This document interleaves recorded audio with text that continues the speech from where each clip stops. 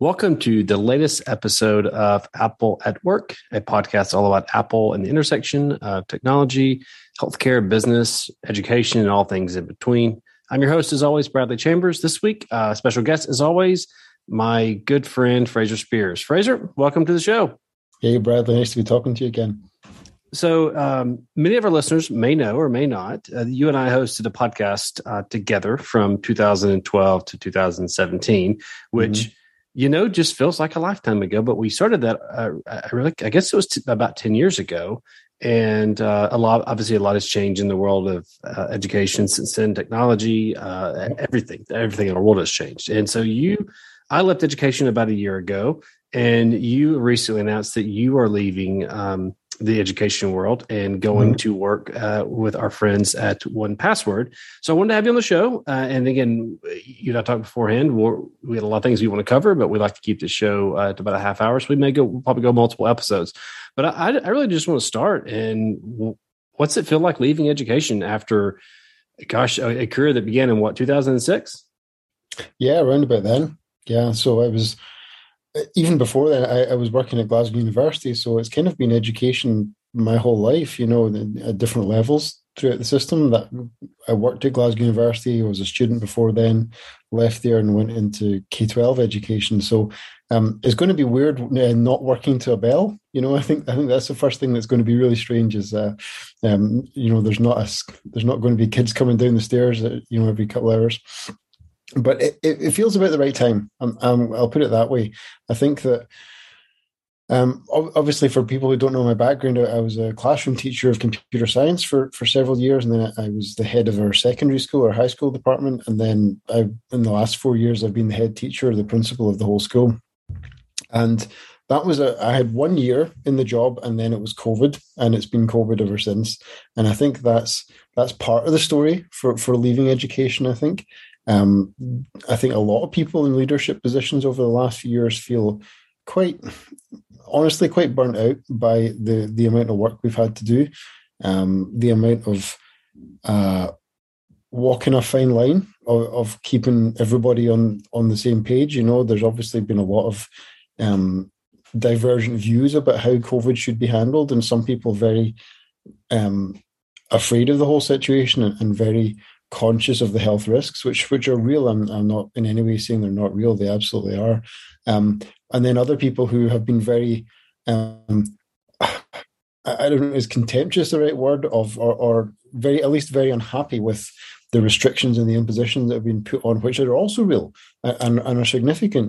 There's not as if we've been played with a soft touch. We've had very heavy restrictions. And my wife works in a care home, and her boss said to her that the week after the pandemic started, they were doing things that the week before would have been illegal to do to their residents. And I kind of feel the same way in education. And I'm not saying this to be critical of anybody that works with me in any way, but I feel personally a little guilty about what we've had to do to young people. And I'm not saying that's why I'm leaving education, but it's certainly one of the lasting impressions I have is that we've been through a very slow motion disaster. And it's terrible for children. And I think that one of the things for me as a school principal is that I've had to put a lot of my sort of leadership capital, if you like, into implementing the pandemic response. So I've had to cut people's timetables and remove their trips and things like that.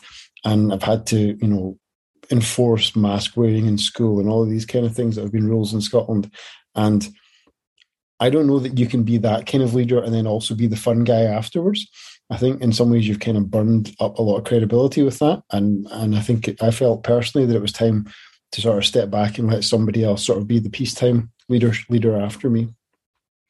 No, I think it's a great way to sum it up, where it's really just hard. I mean, most schools were doing whatever they could to keep the doors open. Yeah. And, it's been real interesting. Obviously I only had, about a year and a half in it, or a year and a quarter, and you've had a couple more. The things that you and I used to talk about with education, I don't think that they were wrong with technology and education, but I think we may have had a little bit of a rose-colored glasses of what it would be like. Because if you said like, hey, what if your school was virtual? Like I would have thought, well, we could do some really cool things technology wise. But I think what we realized is, particularly again, university level is one thing, but particularly in the K-12, like there's value in the relationships. There's value. There's a lot of things that that technology could never replace. And I think we've all kind of learned that Khan Academy, as great as it is never going to replace the relationship you have with your teacher. It's not just about knowledge transfer. It's about social maturity, emotional maturity. That it's really, to me, more has reinforced the benefit of knowing your teacher. It's like a family, and so it's hard. It's been real hard, and obviously technology was a huge part of keeping doors open, allowing us to do things when kids had to quarantine for periods of time. You could still, things that again 10 years ago almost wouldn't have been possible. You wouldn't have had the bandwidth to do it. We sort of did it, and I think any other time in our world's history you couldn't have done this whole virtual thing, remote thing as long. But then I also wonder, would we have, if the virtual thing wasn't an option, what would we have done? Would you have just shut down school for 2 years, or would you have? I don't know that, and it's hard to know. But I think the way you kind of said it is right. You sort of done all you could. You've done a lot with technology over the years. You implemented the first one-to-one iPad school in the world. Your school was among the top with technology integration throughout the next decade. You all made a strong move to Chromebook, which you have credited to largely been a huge part of what you were able to do during the COVID years, as I guess we'll refer to them.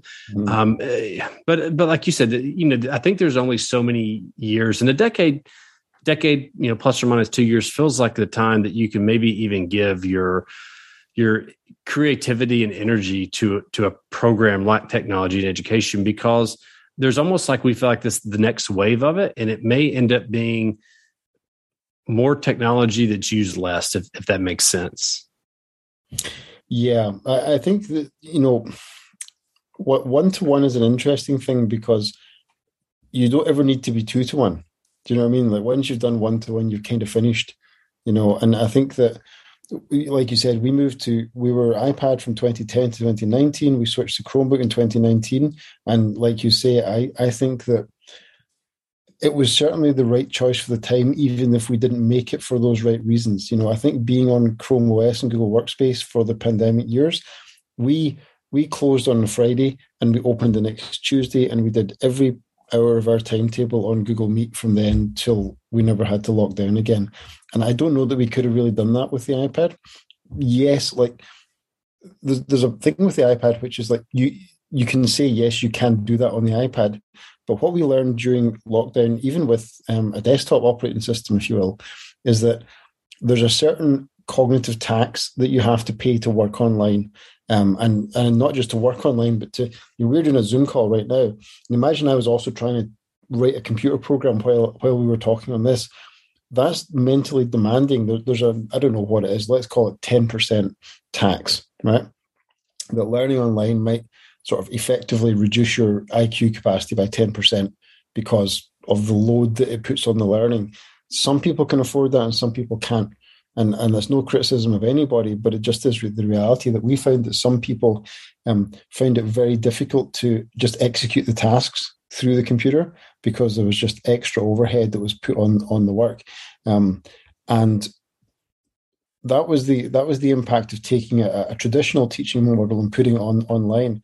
But you mentioned Khan Academy, it's possible that there are other pedagogical models that you could do, such as a lot more video-based stuff and a lot less live stuff. But that's what we did, and that kind of became the expectation in Scotland, was that live teaching was the sort of gold standard through the computer. And obviously that's what you can do when you don't have years to develop, programs of learning that aren't done that way. And that's what we did, and it was okay. But like you said, there's a lot of work schools do that isn't easily captured on the screen. Like, you can turn off your webcam right now and I can't force it back on. So if part of my job as a teacher, and this is not an education thing, it's a well-being thing, is I can't see the child that's maybe got a bruise or a scar on their face. I can't see the child who's clearly not looking themselves. And even when kids came back to school, the fact that they were wearing masks for a long time, there were genuine challenges to assessing pupils' welfare in those situations as well. And then, of course, you just had the kids who didn't show up online. And in many cases, it was impossible to do anything to make that happen. Sometimes they'd be there, sometimes not. Sometimes they'd turn their camera off, sometimes they'd turn it on, depending sometimes on how much they liked the teacher or whether they wanted to be called on in the class. And it's a lot of these kind of things. You can only have so much control. And you do have control in the school environment, but like you said, the control is essentially at the first level. The control is there because of the relationships. And ideally, those are good relationships, but make no mistake, there's a power relationship in school, and the teacher is in charge or should be in charge. And you can make young people do things when they're there with you, just by the power of the social environment. And the remote learning situation really broke that. And I think that one of the kind of unspoken parts of education is the question of individual conscientiousness. It's a personality trait, and it can be assessed like any other. And some people have it and some people don't, right? And the people who have it can apply it online, they can apply it offline, they can apply it in school, they can apply it to the homework, they can apply it to their study times. People who are not conscientious by nature really need the structure that the school day provides and frankly imposes on them in order to have a chance of being successful. And when we kick away all the legs of those stools, some people really struggle to find it within themselves to act in the way that they need to be successful. And it's not their fault. People don't ask for their personality structure. They just have what they have. You can develop it, sure, but that's a big ask for young people in the middle of a pandemic. So a lot of learning goes on with that, Bradley, to say, like, what does the school environment provide? Is it just facilities and teachers and lessons and a bell? No, it's actually a whole structure around your day and around your life that gives a certain meaning to it when you, as a young person, maybe can't come up with that out yourself. Some people can, but not many young people can do that. And the day structure is really important to them. This episode of Apple at Work is sponsored by Mosel. Managing Apple devices at work shouldn't be difficult, and Mosel makes it easy. As a leader in the modern mobile device management and security for Apple and the enterprise, Mosel offers solutions for every stage of your business. Are you just starting out? Try Mosel Business free and receive the complete MDM feature set of Mosel Business Premium for up to 30 devices at no charge. Are you looking to address all of your Apple endpoint needs? Mosel Fuse has you covered. The cloud-native offering combines enterprise-grade MDM, identity management, automated application installing and patching, and multi-layer endpoint security. Wherever you are in your Apple device journey, Mosel is there to support you. With a focus on usability, automation, and the best support on the market, Mosel delivers a new approach to Apple device management that is more powerful and efficient and affordable than legacy solutions. To learn more, visit business.mosel.com. That's business.mosyle.com. Thanks to Mosel for sponsoring Apple at Work this week. I mean, you really even see that with homeschool now, where even people that homeschool, they often will do co-ops where 2 days a week they go to, a thing with other homeschool kids, and they bring in a teacher to teach a certain thing. People were just wired to be social in a way. I mean, I heard it said some one time, like, if you think, they said, if you think virtual church is the same as in-person church, next time you want to go on a date with your spouse, do FaceTime instead. And you're like, yeah, like there is value to, we're just social creatures. That's how we're built. But in a way, again, not that I guess I'll look at it from like, what can we take out of this? And I think I value teachers more than I maybe did before in terms of not the knowledge transfer, but like again, and we said it 1,000 times, the relationships and just the helping kids grow up. I mean, I don't know. Like I've even learned that, like, I work from home and it's lonely sometimes. Like and then video, like you said, the tax of video, like video is not the same as in person. Like, if you work for a remote company, most remote companies still try to get together 4 times a year, 1 time a year, maybe as a whole company, then multiple times a year as your team or your department. Like, there is social capital that you build up that time together. And I think too, like in the spring 2020, like you still had, like, you're trying to finish strong. It was like, all right, we got a month. We can crush this. Like, you had like 8 months of the relationships built up. like finishing virtually versus 100% virtual is two different things, because you didn't have that relationship built up. And you mentioned the thing of the live teaching, and I would say the same thing. Like, live teaching in those situations is very important, but then you also, like, from the flip side, you say, gosh, what an inefficient use of time.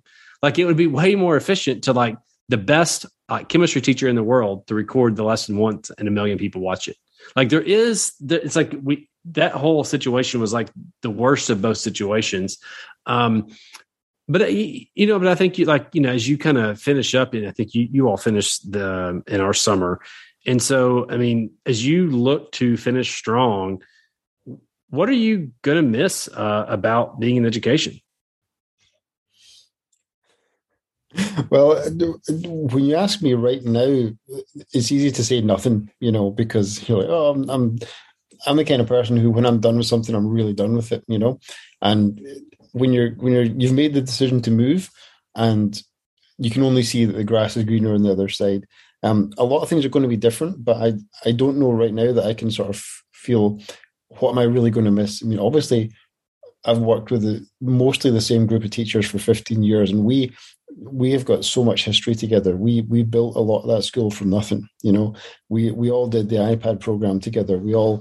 A lot of us were, when I was hired, a lot of other teachers were hired alongside me to essentially start our high school.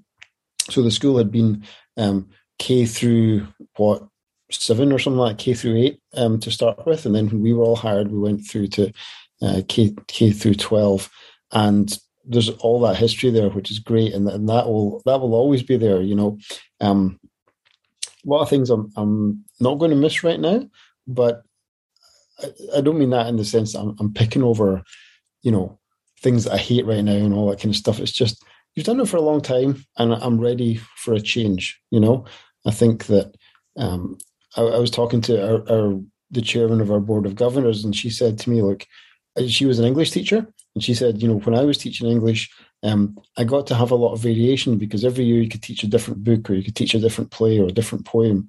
And she said, I can understand for you, where the computer science content is essentially the same content every year, that it's hard to kind of keep the freshness there when you're into your 15th year of doing binary numbers, So given that you can't really retrain to be a different kind of subject teacher, I think it's time to move on, and it's not that there's nothing wrong with my school. My school's going great, and we're getting good results, and relationships are coming back from the pandemic, I would say. But just, I find personally, for me, it's just time to move on. And I think I will be working from home as well, and that's going to be interesting for me. I'm probably less of a sociable person than you, Bradley. I would say I'm not.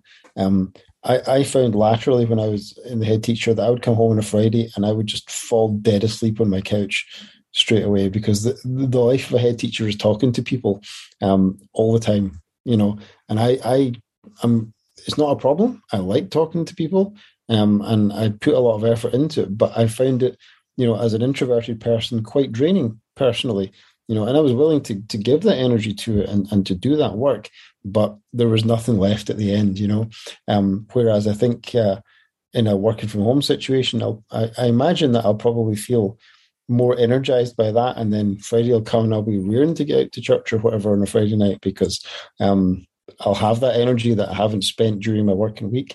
So it's going to be a real change for me. It's one I'm looking forward to, and I'm ready to try that out in the next few years. Yeah, obviously this is inside baseball a little bit for those listening that listened to our old show, but you and I both had multiple kids during that show's run, and I know that was a big change for my kids, as me not being there, and I'm sure it will be for your kids, because I mean, even you were the head teacher, so it's kind of like my dad's the head teacher. I'm sure that'll be a shock to a little bit, and again that goes back to those relationships. I mean, when I started working in education, I had no kids, and when we left, I had 3, and so you had people that just had almost watched you grow up in a sense. And so, of course, the nice thing is, I don't know if your kids will still go there, but my kids are still at the school I worked at. So I see them every day. I was in there today. I drop them off every day. And that's one of the big things I like working from home. I drop them off every day at school, and there are plenty of days I pick them up if my schedule works out to where I can go and pick them up. It works out well. And that's really kind of the nice thing about the way remote work is now is there just is so many more opportunities. Because again, before COVID, and maybe you wouldn't have had this opportunity to go work for 1Password, and because it's like now you can kind of work where you want to work at great companies, but live where works best for your family. And I mean, and again, the education that you and I, or the technology you and I talked about for a good 5 years. Much of it is what has enabled remote work. I mean, certainly on the Mac side, you and I talked about the Mac for years, but like the Mac is back in terms of how fast it is. Again, the cameras are suspect, but like the Mac is a really good platform. I think is at a very healthy space today to where it really is technology wise fine to work remotely. Like the software tools are there, the hardware is there, the internet speed is there. And it's just, it's like that stuff is, again, the stuff that you and I kind of pie in the sky dreamed of would be possible. Now it just kind of is.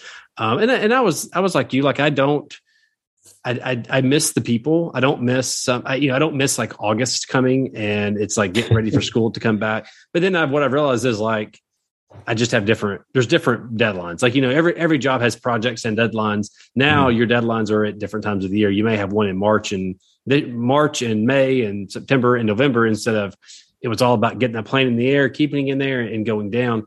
And of course, the latter years you work in the classroom, but I think one of the things that is nice about leaving education and kind of coming home to work for, I guess, a for-profit business is you don't have to be kind of on every day, where when you're the head teacher, like you've got to be, you're on the radio every day, every day, you're on TV, like you have to be in a good mood. You have to smile. You are the face of that school. And I kind of view technology a little bit different now than I did then, like where when I would see something new come out on the iPad or the Mac, I would think, okay, how could we implement in the classroom, or how would that affect me to manage 300 devices? And now I kind of look at it differently because I'm not responsible for managing 200 iPads or 150 Macs. Like you kind of just start to reframe technology a little bit. And again, I think I was like you, where you had just creatively kind of given all you could to thinking about how do we best make use of tech in the classroom. Yeah. And there's not a new idea. Do you know what I mean? I think that's actually part of the problem with technology at the moment, is that nobody's got the next idea yet. We had laptops and we had smartphones and then tablets, and all of that was good in a way, certain limitations on certain things, but I've kind of got to the point now. I think the way I sort of describe it to people, Bradley, is like in your 20s, you think that the computer you like is the only way to do a computer and every other computer is garbage, right? And then when you get into your 30s, you're sort of a bit more mellow and you're like, well, isn't it nice that everything's really quite good and it all interoperates and blah, blah, blah. And then when you get into your 40s, you're just like, everything's garbage and everything is broken in some way. And I think I'm kind of there a little bit, is that, everything has got its own downfall, or its own pitfall. And they're all good for something, but everything's got some kind of flaw. And I think that I suppose I still have this idealistic hope that one day there's going to be just one computer that does everything. And I'm going to whisper it, but I think actually the one computer that does everything might be the Microsoft Surface. It's kind of maddening to me that with Apple, we're still in the world, and we talked about it on our podcast. I talked about it on my show with Federico Viticci. I kind of got to the end of the road a little bit before I kind of feel he's got to the end of the road with it. But I don't know if you feel this, but I'm just a bit fed up waiting for the iPad to become something, It's fine, but, now that you can, I'm talking to you on an M1 MacBook Pro, I can buy an iPad that is the same thing inside, but that iPad can't run Final Cut Pro, can't run Xcode. How many years did we go, oh, surely Xcode for iOS is coming next month or whatever, when it was WWDC, and it never came. And nowadays you're sort of, well, I carry my Mac and I carry my iPad, and the iPad is good for some things, don't get me wrong, but you're right that there's a real renaissance for the Mac, I think, and I'm really enjoying that. And I'm looking forward to the role I'm going to have at 1Password, is I'm going to be a Mac OS developer. So I'm going to work on the Mac desktop client. And I think that's going to be great. And I think it's one of their bigger platforms, I think. Obviously, the history of 1Password as an Apple first company, not so much anymore, but certainly that's where their client base still is, as far as I know. So yeah, it's going to be really interesting overall. Yeah, I've been a 1Password user, gosh, since 2008, and it's really been nice to watch them, how they've truly transformed from like we make an app to we make a service. And certainly on the enterprise side, they make some really neat things that go beyond what I ever thought 1Password could do. But you mentioned that like about the Mac and the iPad, and I think I don't know, maybe it's just like the place I am in my life, but like there's a pendulum that we've done with tech where it was like everything tech. And it's like, maybe we were too far. And it's like, maybe, I'm not saying we need to go back to like Little House on the Prairie. I don't know if you ever watched that show, but like, where there's, I know like, that well. Yeah. Like, well, there's nothing, but like, maybe over here to the far right of having everything digitized, maybe that's too much. And like, there are benefits. Like yesterday, like I took my kids on a hike in the woods, and like, it was like, we had my phone, like we had to pull up the map, but it was just like a picture of the map. It wasn't like the map was following us with GPS, and have an Apple Watch. Like, it's kind of like trying to find that balance of like use the tech for what it's good for and then put it away. And I even joke with somebody, like, I wouldn't hate if Apple re-released like the iPod that could do Apple Music and podcast, and then I could get a flip phone. Like there's an aspect of that like you'd be fine with. Like, do I need to get my email everywhere? No, I really don't. Like, do I, some of this, it's like, just because you can have tech everywhere doesn't mean you need it. And, it's like, I love smart home stuff, but like every time it doesn't work, you're like, well, this is stupid. Why don't I like just, or it's like the idea of, and I don't have any in my home, but like they make light switches that you can put out that then like control your smart home stuff. And you're thinking, the whole thing was getting away from the light switches. Why are we didn't like, if you just wanted to have light switches, you would just have a light switch to turn the lamp on, or, I don't know. Like, and I think that'll be the story of the next decade, is like finding that is finding that balance for everybody. And I think that I definitely we should do this show. I think you agreed before, but I want to have you back on our next episode, and we kind of dive deep into like, what do we think the next decade will come from tech? Because I think it's still more tech, but I don't want a future education world where every student is wearing VR goggles. Like, that's not what I want. And I don't think that you would want that. And I think there is still that promise of like the augmented reality and this, that, and the other. Mm-hmm. But like, I just look at my kids and like, I don't want that. And like, I like what tech can do for give them access to information, but I want them outside with like, rubbing sticks and throwing rocks. I want them doing the things that you and I did as kids, mm-hmm. that helps you kind of learn boundaries and explore and just get outside and breathe fresh air. But I think if I'm hearing you right, it's, you loved your time in education. It's been a hard couple of years, and it's time to let someone else take your school to the next place it can go. 100%. It's not that I regret anything that I've done. I think we've achieved incredible things. Our show was part of that. The iPad project was part of that. Building the school was part of that. And I think that in a way, a lot of the things that we recently had a vision day at school where we sort of got together to think about what the next 10 or 15 years looks like. And obviously I had quite a back seat to that because I was leaving. But one of the things I said there was, one of the reasons I came into education was to push the boundary of what you could do with technology and education. And we were reminiscing about when we started the school in 1999.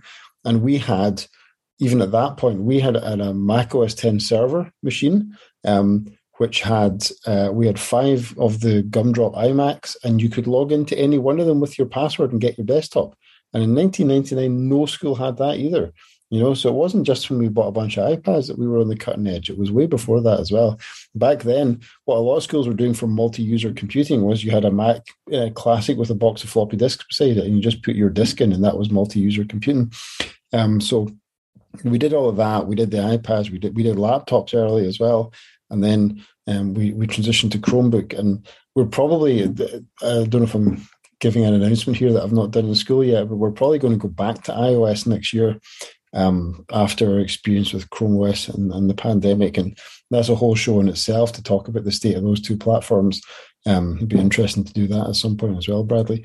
But driven by sort of creativity requirements and integration, probably we're looking at going back to iPad for the 22-23 school year. That'll be interesting. Well, I think if you were going to go Chromebook for a period, I think you probably picked the right period. And so, we'll have, I think we can probably, we'll have at least 2 more shows. I'd like to do a show on talking about where we think the next 10 years are going. And then I think having a show of, kind of the state of iPad OS, the state of Mac OS, the state of Windows, and the state of Chrome OS, I think that would be a good place to see, as since you're leaving education, like kind of our careers are both transitioning out. I've transitioned out, you're transitioning out. And, when you think about where things were when we started versus where they are now, I never would have believed how, in some ways, amazing they are, but in some ways still fundamentally the same, in some ways worse. And so, like, I do have high hopes for the next 10 years of, again, really cool tech that doesn't distract people day to day, and that'll be fun to talk about.